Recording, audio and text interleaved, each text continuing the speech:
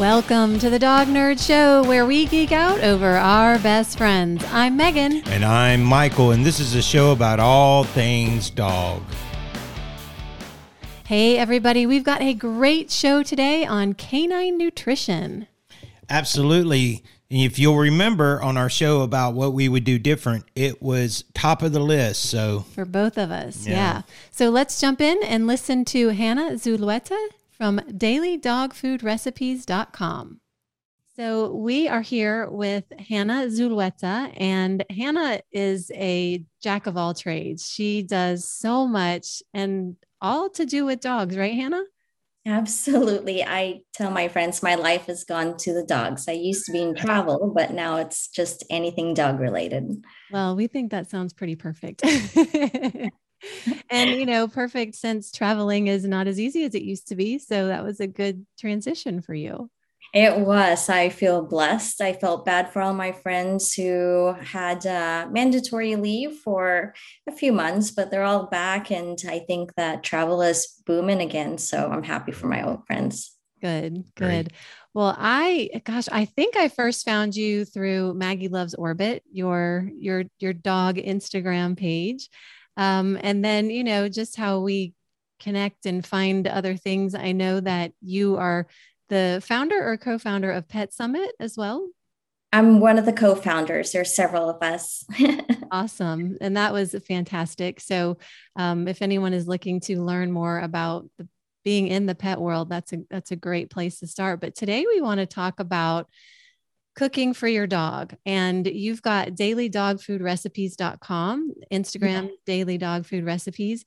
And we personally went through issues with our own dogs with respect to health as they aged. And we were always, from an early stage, trying to find healthy kibble, the healthier options. But we've realized how important it is, as we've learned through ourselves as we've gotten older, that the food we eat is super important. So as our dogs' diets have changed, so have ours. So tell us what prompted you to get started on this path of canine nutrition. Well, thank you, Megan, so much for having me here. And I've just been so fascinated with food and dogs and nutrition for myself as well. And it was more recently my dogs having allergies, and I didn't want to go the Apoquel and Cytopoint route. So I thought, I even went on Instagram one year and I said, my New Year's resolution is to figure out these girls' rashes.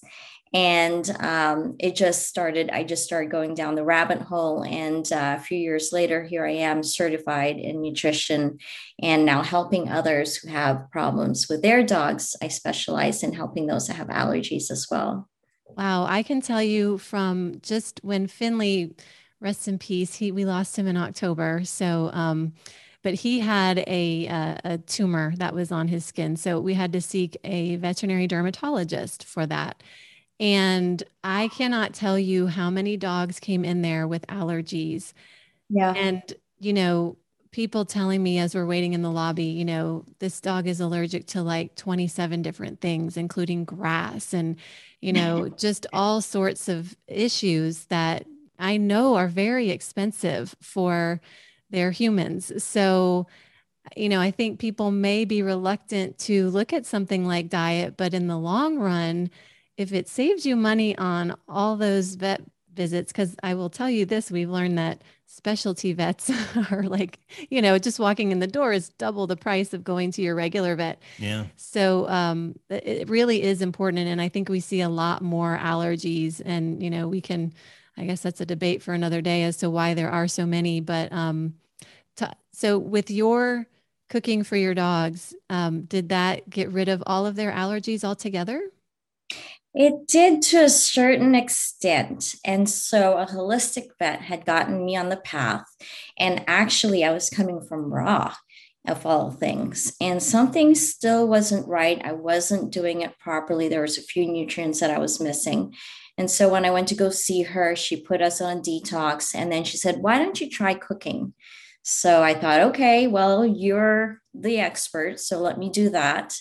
And through the years, they did get better, immediately better within 60 days. Your dog's skin regenerates every 22 days. So in under a month, you're going to start to see improvements if you're trending in the right direction. It doesn't happen overnight, but I would always see a tinge of the pink, a tinge of the rash. The yeast would come back as if to taunt me, as if to say, it's not clearly gone yet. So I thought one night I stayed up till like 3 a.m. down another rabbit hole. And I said, I'm going to try, now that I know what I'm doing, I'm going to try raw one more time. So I went back to raw and I went the formulation route, which is measuring everything and making sure that it had all the nutrients that they needed.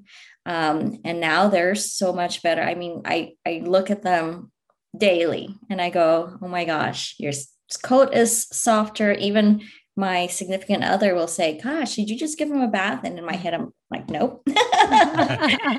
They're soft and silky, and the body wants to be healthy. And it's just our job to figure out how to get them back to that state of health. So, and I'm sure there is a formula, but is there a formula for, figuring out the macros? Okay. So, this dog weighs this much, or it's this breed of dog. How much does your regular pet parent have to know, hey, I got to figure all these macros out, or is that set up in your recipes online too? Yeah, so I do that for myself, for my own dogs and for my clients. Before I got into formulation and utilizing software, I was pretty darn close. And this is without using any program or anything, it was pretty close because it was also trying to figure out which philosophy worked best for my dogs. Right. Because different dogs are going to need, they're even in the raw or home cooked, there's all these different modalities. People will say include veg. Some will say don't include veg. Some will say, you can use calcium supplements, and some will say, no, you have to feed bone. So I just had to dial in what worked. And the one thing it's not difficult, but it does require, I remember someone wrote, and I never forgot it, you have to have a very keen sense of observation. So when you try something with your dogs, you have to go, when I did X, what happened or what stopped happening? And then you go, okay, that worked. We're going to continue that. Or that didn't work. We're not going to continue that. Right. And then once you figure it out, you're kind of good to go, right? You're on the path. Yeah. And on my website, I write about the different diets that you can follow. There's BARF, there's Ancestral, there's Prairie Model Raw. This is on the raw. And home cooked is very, very similar. It's actually, I remember when I was home cooking for years, and all my raw feeding friends would say, the only difference is you're applying temperature and I'm not. Yeah. And even I will sit after I make a bowl, I'll go, okay, does it have protein? Does it have seafood? Does it have calcium? Does it have liver? Does it have another organ? Does it have fiber?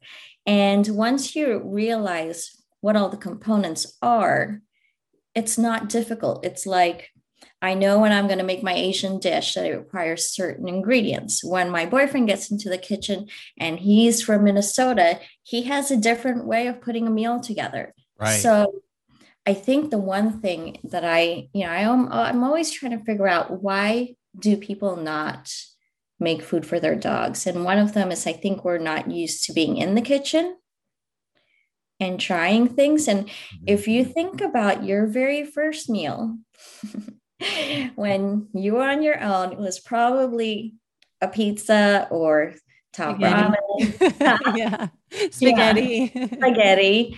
And so we all start in these, small little spots where you don't know all the answers yet, but you, lo and behold, have either managed to grow other humans. There goes the dogs. It's okay. You're on the right show for having them bark. Yeah. And So you just figure things out as you go along. And the key thing that to be successful in preparing meals for your dogs, whether or not you're cooking them or making them raw, is there are some principles which are to add a lot of variety, and rotate, even in your supplements. I realized I got comfortable and I was using the same digestive enzyme supplement, which used to work for my dogs perfectly. And then all of a sudden she started getting teary, weepy eyes.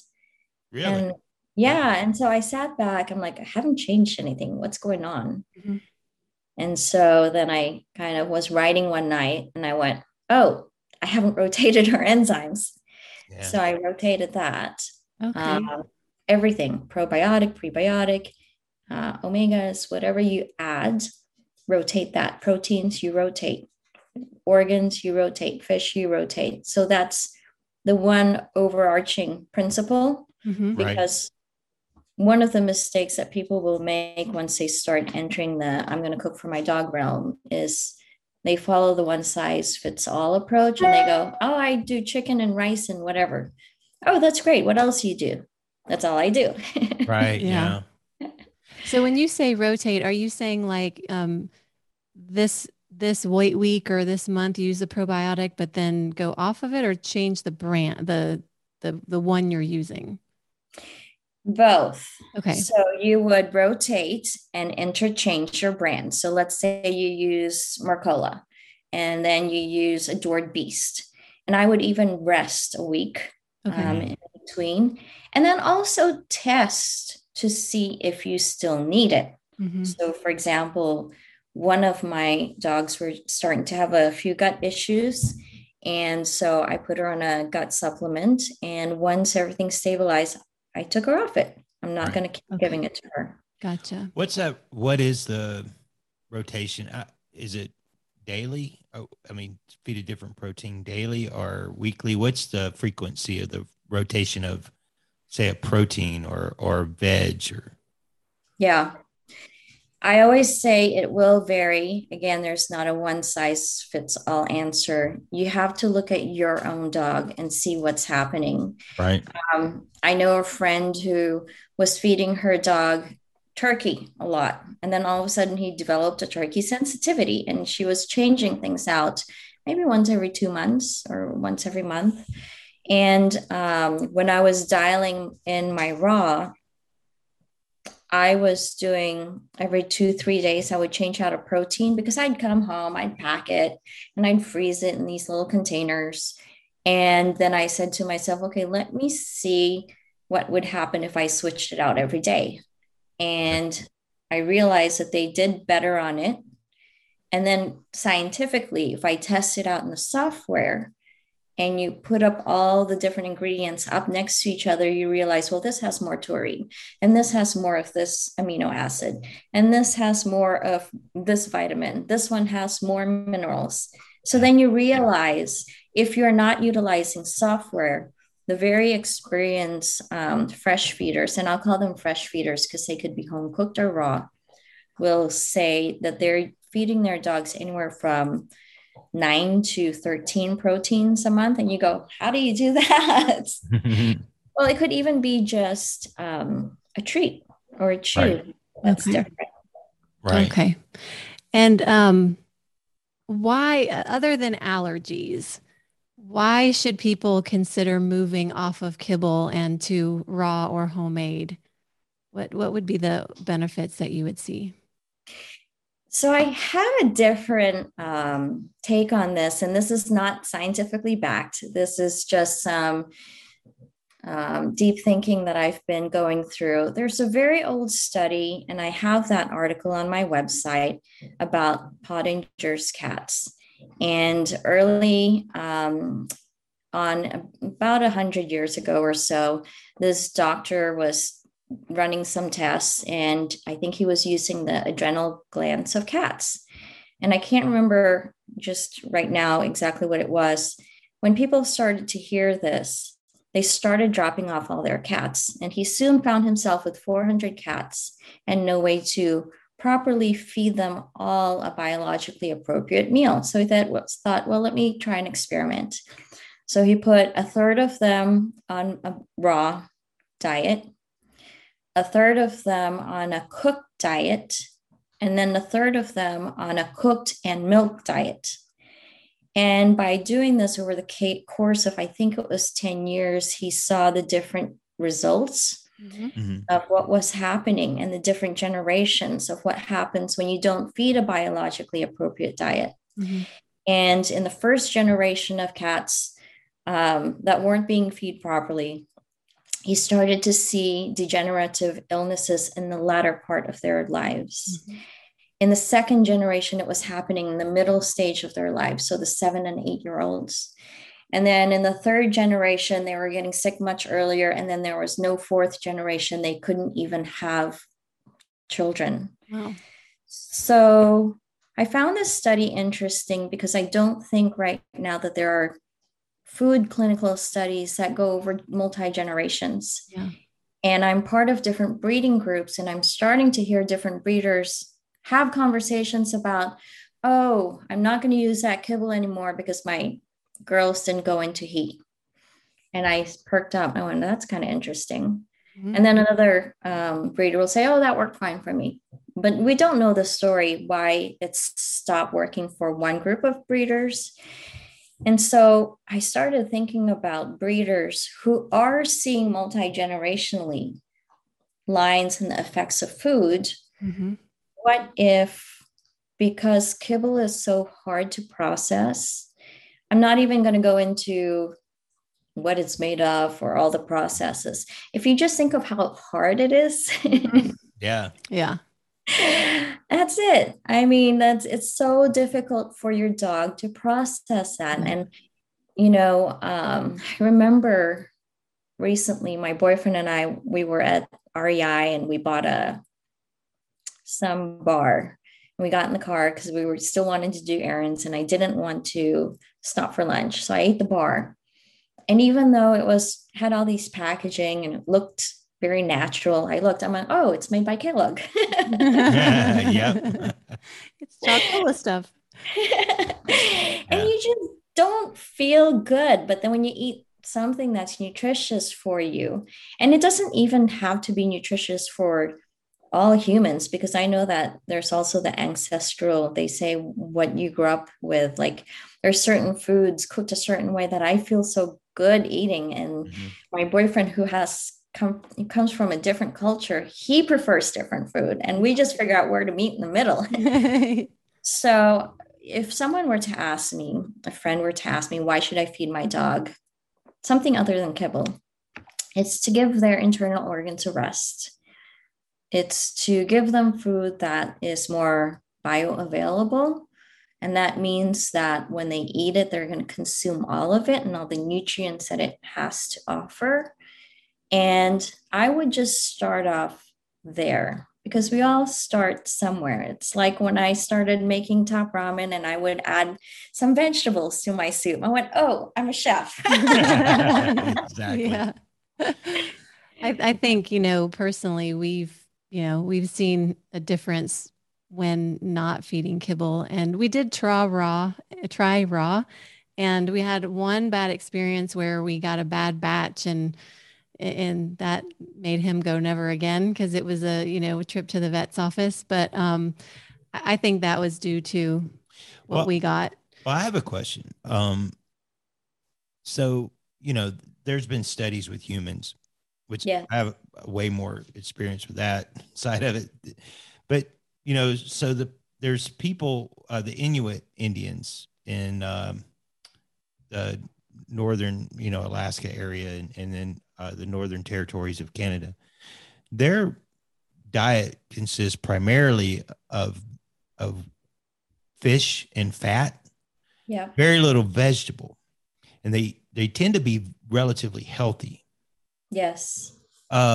So I asked that question. I'm asking the question now. So what breeds do you see do really well with raw, don't do so great with raw, or maybe we should just cook for them? And then also, I guess the second question would be, what are there certain breeds that require different nutrition based on where they are from and how they've been bred over the years?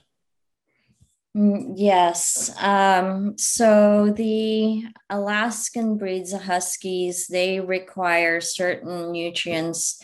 And I don't have it right in front of me, but a lot of care and attention to be paid to zinc and making sure that they're getting what they need. There are dogs like Shivas that cannot have garlic, and that's a huge ingredient and component of a home cooked or a raw fed dog's diet. Mm-hmm. And then you have all the C-section dogs, the brackies, who seem to have more allergies. And it's interesting. I find it interesting that you brought up human nutrition, because I read a lot about human nutrition, which is 20, 30 years ahead of us in the canine nutrition space. Right. And there's a lot of talk about the microbiome and how diverse it has to be. And so I don't know if I can put different things into buckets, but there are tendencies, I guess. Right. You know, so Shih Tzus get a lot of kidney stones. Why? They don't like to drink water. Wow. So and lots of nuances with these breeds. Yeah. Little things. And, you know, my sister has a Shih Tzu. She doesn't like to eat off a bowl because the whiskers touch the bowl. Oh. So she has to eat off a plate. And my sister has spent hundreds of dollars trying to figure out which water bowls will work for her. And wow. So yeah, there are different diets, and raw is not for everybody. Cooked is great. Again, if one of mine didn't keep having a little bit of those rashy symptoms, I would have stayed on cooked. Yeah. And I may even, I am actually going to start incorporating more cooked again now that I have the formulation software and I can get really precise. Right. I think that for the most part, if you don't have a special case dog and you've got an otherwise healthy dog, you can follow a lot of the principles. I call it Lego blocks. So I know I need this much protein. I know I need this much calcium. I know I need this much organ meat. And fiber and seafood. A lot of people forget seafood, right, in the sense that they think, okay, I'm going to squirt a pump of fish oil, but there's also zinc and there's manganese and iodine. And so the other thing that we do a lot of is we go towards convenience. So fish oil in a bottle is convenient. And so I just say, slow it all down. Can you find a slower approach? Yeah. Right. That's important.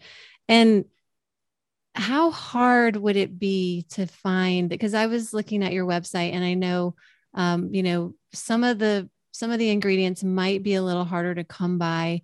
And if you're not in a major metropolitan area where you don't have like maybe the Asian market where you can get, you know, a lot of really interesting foods, how hard is it to start with this? And do you have to have some of that stuff to do this and do it, you know, to still give your dog the nutrition that they need? I don't believe that it's difficult. I think that it's difficult in the sense where if you are trying to do it from whole food sources, but if you can't source oysters at a very economical price, I can get 60 oysters in there in the dryer right now. And for $13, wow, which, you know, you go to a restaurant, a dozen oysters is under $20. Right. So, but you can get zinc supplements. And so once you know the components, you go, okay, I can't get an ingredient. This is when I have to turn to a supplement. Okay. And so it's highly achievable. Yeah. Highly achievable. It's not unattainable at all. And you said the dryer, you're dehydrating some of your foods, right? Yes. Okay. Yeah. I was reading about that. So I just wanted to clarify that for the listeners. Do you think having a food dehydrator is something that helps make this an easier process for you? It does for storage. So for example, I didn't go the big, huge freezer route. Yeah. This was actually a mistake. So I cooked for 3 years, and we used to share the freezer, and my boyfriend would try to figure out which was our stuff and which was the dog's. So then when I started going raw, I thought, okay, well, I need to get a freezer. And we went to Home Depot and we looked at it and we're like, I've got to put that in the car. So I went on Amazon and I'm like, oh, they deliver. Okay, I'm going to get this freezer. And I ended up buying the smaller one, which is about the same width as a washing machine. Right. So I don't like to stock all the stuff in the freezer. I like to have it accessible so I can dry 120 pieces of oyster, 2 bags, and then it's all dried, and then have it in a little glass container. Whenever I need it, I just pick it out. So it's more for now trying to make things easy for me when it comes to meal prep.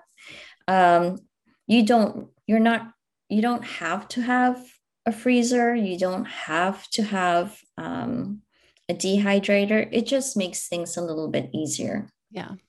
And and then it's another thing that I don't do compared to other fresh feeders is I don't really go order from huge exotic places. I try to source everything from the same places that I shop at.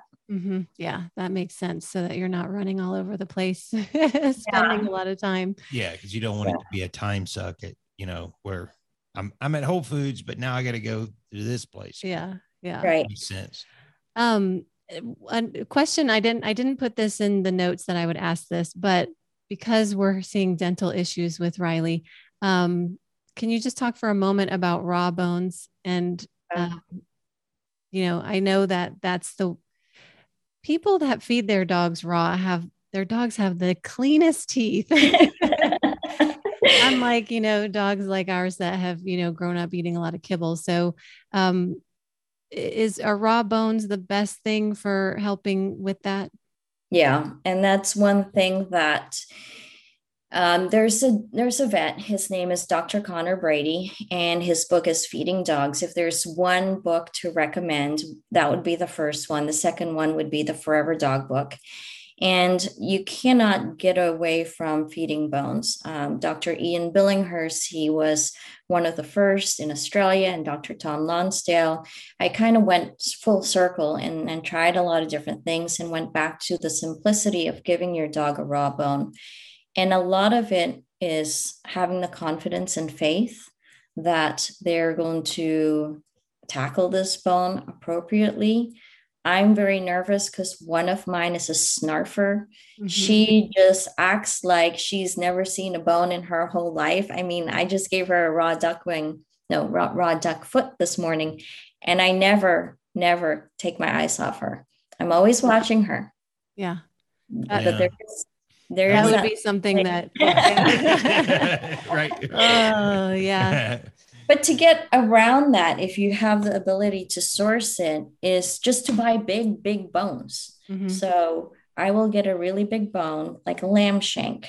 And I'm constantly watching our local Sprouts when they go on sale. So when I see it on sale for $5, I grab it. And you trim off all the excess meat for you, leave a little bit on, and it's a scraping. But it's also the tearing of the flesh, which flosses in between their teeth. Yeah. So it's multi-purpose. And I guarantee you, so here's where I do spend a little bit more for better meat, because I don't want to buy bad meat and then end up at the vet. Yeah. Yeah. Yeah, that makes sense. Yeah. And I don't even buy commercial raw grinds, nothing against them, but I want to see it for my own eyes. I want to touch it. I want to smell it. I want to feel it. Right. It's not slimy. If they're going to get sick, they're going to get sick in the first 12 hours.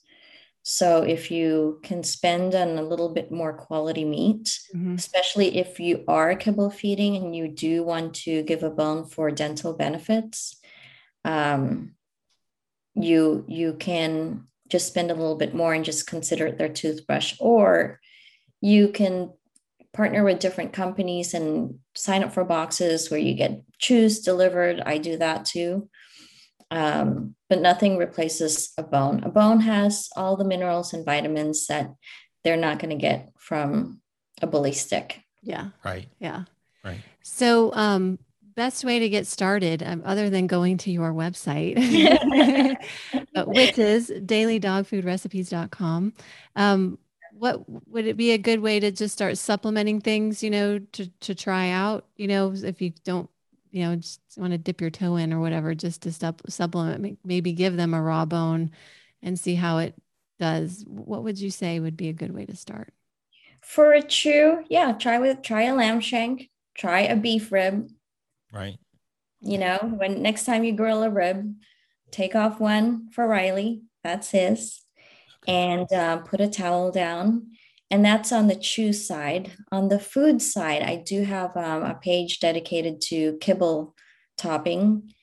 And it's starting off with protein, because the other thing about the cooking process for kibble, I like to use Elon Musk. Remember when he had that huge flamethrower? Yeah. So imagine putting a roast on your barbecue, and then Elon Musk comes out with his flamethrower and he goes, and he cooks it at 220 degrees for 2 hours, and what's left. And you think about the protein that's left over, and you go, okay, how much nutrition is left on that? And we've all left meat on the grill and seen what happens to it. And in the kibble cooking process, they have these vitamin packs to add back all the nutrients. And so it checks all the boxes. But if you want to make your dog's Riley's meal better, just start off by adding protein. Okay. And it's an egg, scrambled egg 3 times a week. Yeah. Fish. You're cooking chicken, slice off some, cook it, sear it lightly, and add it to his bowl and start sharing meals. And I say, start off there and see how that works. Cool. Yeah, I think that's a great idea. So you're not suggesting, so if anybody's watching this, you're not suggesting, okay, stop kibble right now and just feed your dog a raw meal tomorrow. No. Okay. Not a good idea, right? Don't get ideas. I mean, I think that first and foremost, and I can't remember, I read so many books. One of the books, when she started talking about her instructions, was she said, you have to start off with some confidence. I went, I've never had anyone say that. And I thought about it. It is a leap of faith. Yeah. Yeah. And so you have to, if you are energetically not feeling right with where you're going nutrition wise, it's not the path. Start off where you're comfortable and, read some, try a few different things. There are commercially prepared cooked diets, and you can look at their ingredients, kind of like how I learned to cook. I'll go to my favorite restaurant. I'll go, how did they make that meal? And let me figure out if I got all those ingredients, I'm going to make it at home. Right. So that's what I do. I go to different commercial cooked companies' websites, and I go, oh, well, I've got those ingredients. Let me make that. My only thing is, when it comes to nutrition, dogs can get their energy from primarily fat, and then protein, and carbs are added in there and formulated in there and checks all the boxes, but they will do fine. I home cooked and never added any carbs. No rice, barley, any of that. I did sometimes add in sweet potatoes or squash or other non-starchy vegetables. Right. But it's going back to the building blocks. And once you understand all the building blocks, or I would call it, my roughing would say, what are you doing? I'm like, oh, I'm playing with my Legos. Because you just put it all together. And then once you realize, okay, I need these 8 components. Do I have it? It's very easy, but you don't have to start today or tomorrow. You can ease into it.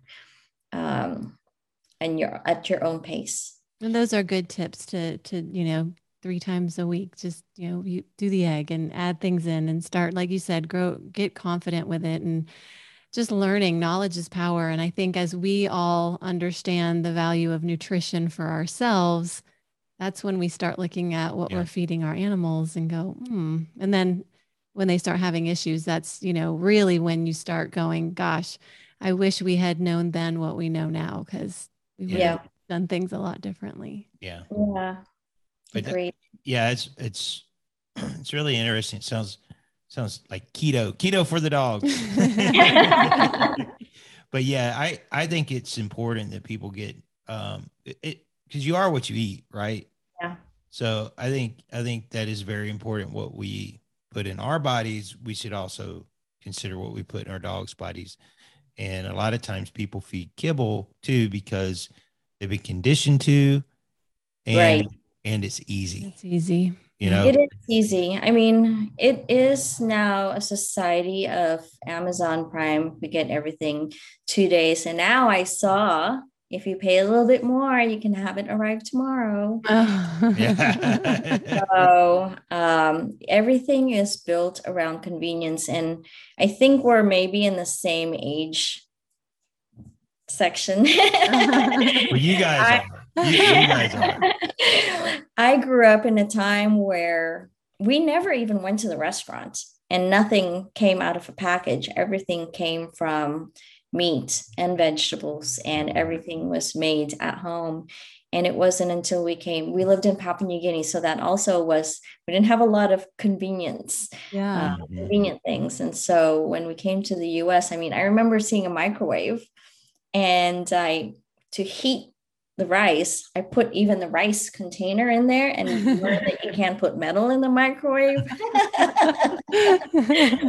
So things like that. I think that we just have to slow down. And, there's a lot of pleasure in making food, not only for yourself. When you're in the kitchen, the dogs know. Yeah, they do. Yeah, absolutely. I have a shoe shaft every time I'm cooking. So. Yeah. I just gave Riley some broccoli today because it's her birthday, and happy birthday, Riley. Yeah, so she's getting special treatment, and border terriers just love broccoli. I don't know what it is, but it's raw broccoli, and she was just scarfing that down. So it was like, okay, I know we need to do better. So yeah. Any other questions? I think this was this is fantastic. I really enjoy it. And I think it's something that we are going to incorporate into our daily. And the thing I like the most about it is, I didn't think about it, but rotating the proteins, rotating the vegetables, because one of the things that I thought was super interesting is like, okay, well, this protein gives you this amount of nutrients, and this one gives you this amount of nutrients, which is totally different. So if I rotate them, that means they're getting a balance of nutrients. And I like that idea. And it also gives them a variety, if you will, of foods. So very, very informative and eye-opening for me.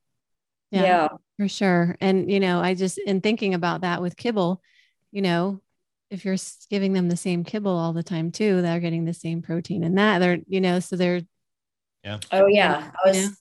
I was going to say, when you feed kibble, rotate the proteins, rotate the brands, and buy small. Don't buy big. We have become this, buy everything big, have it all instantly arrive. So buy the smallest bag, because then you're going to be forced to rotate more frequently. And, have a variety of different brands that you like that work well for Riley, and do that. And when you are adding more fresh food, if it is protein or fish, that's my next one after protein, start incorporating fish. If you're going to have some salmon, if you're going to have some halibut, if you're going to have some cod, and how much does Riley weigh? She's like 15 16 pounds. Yeah.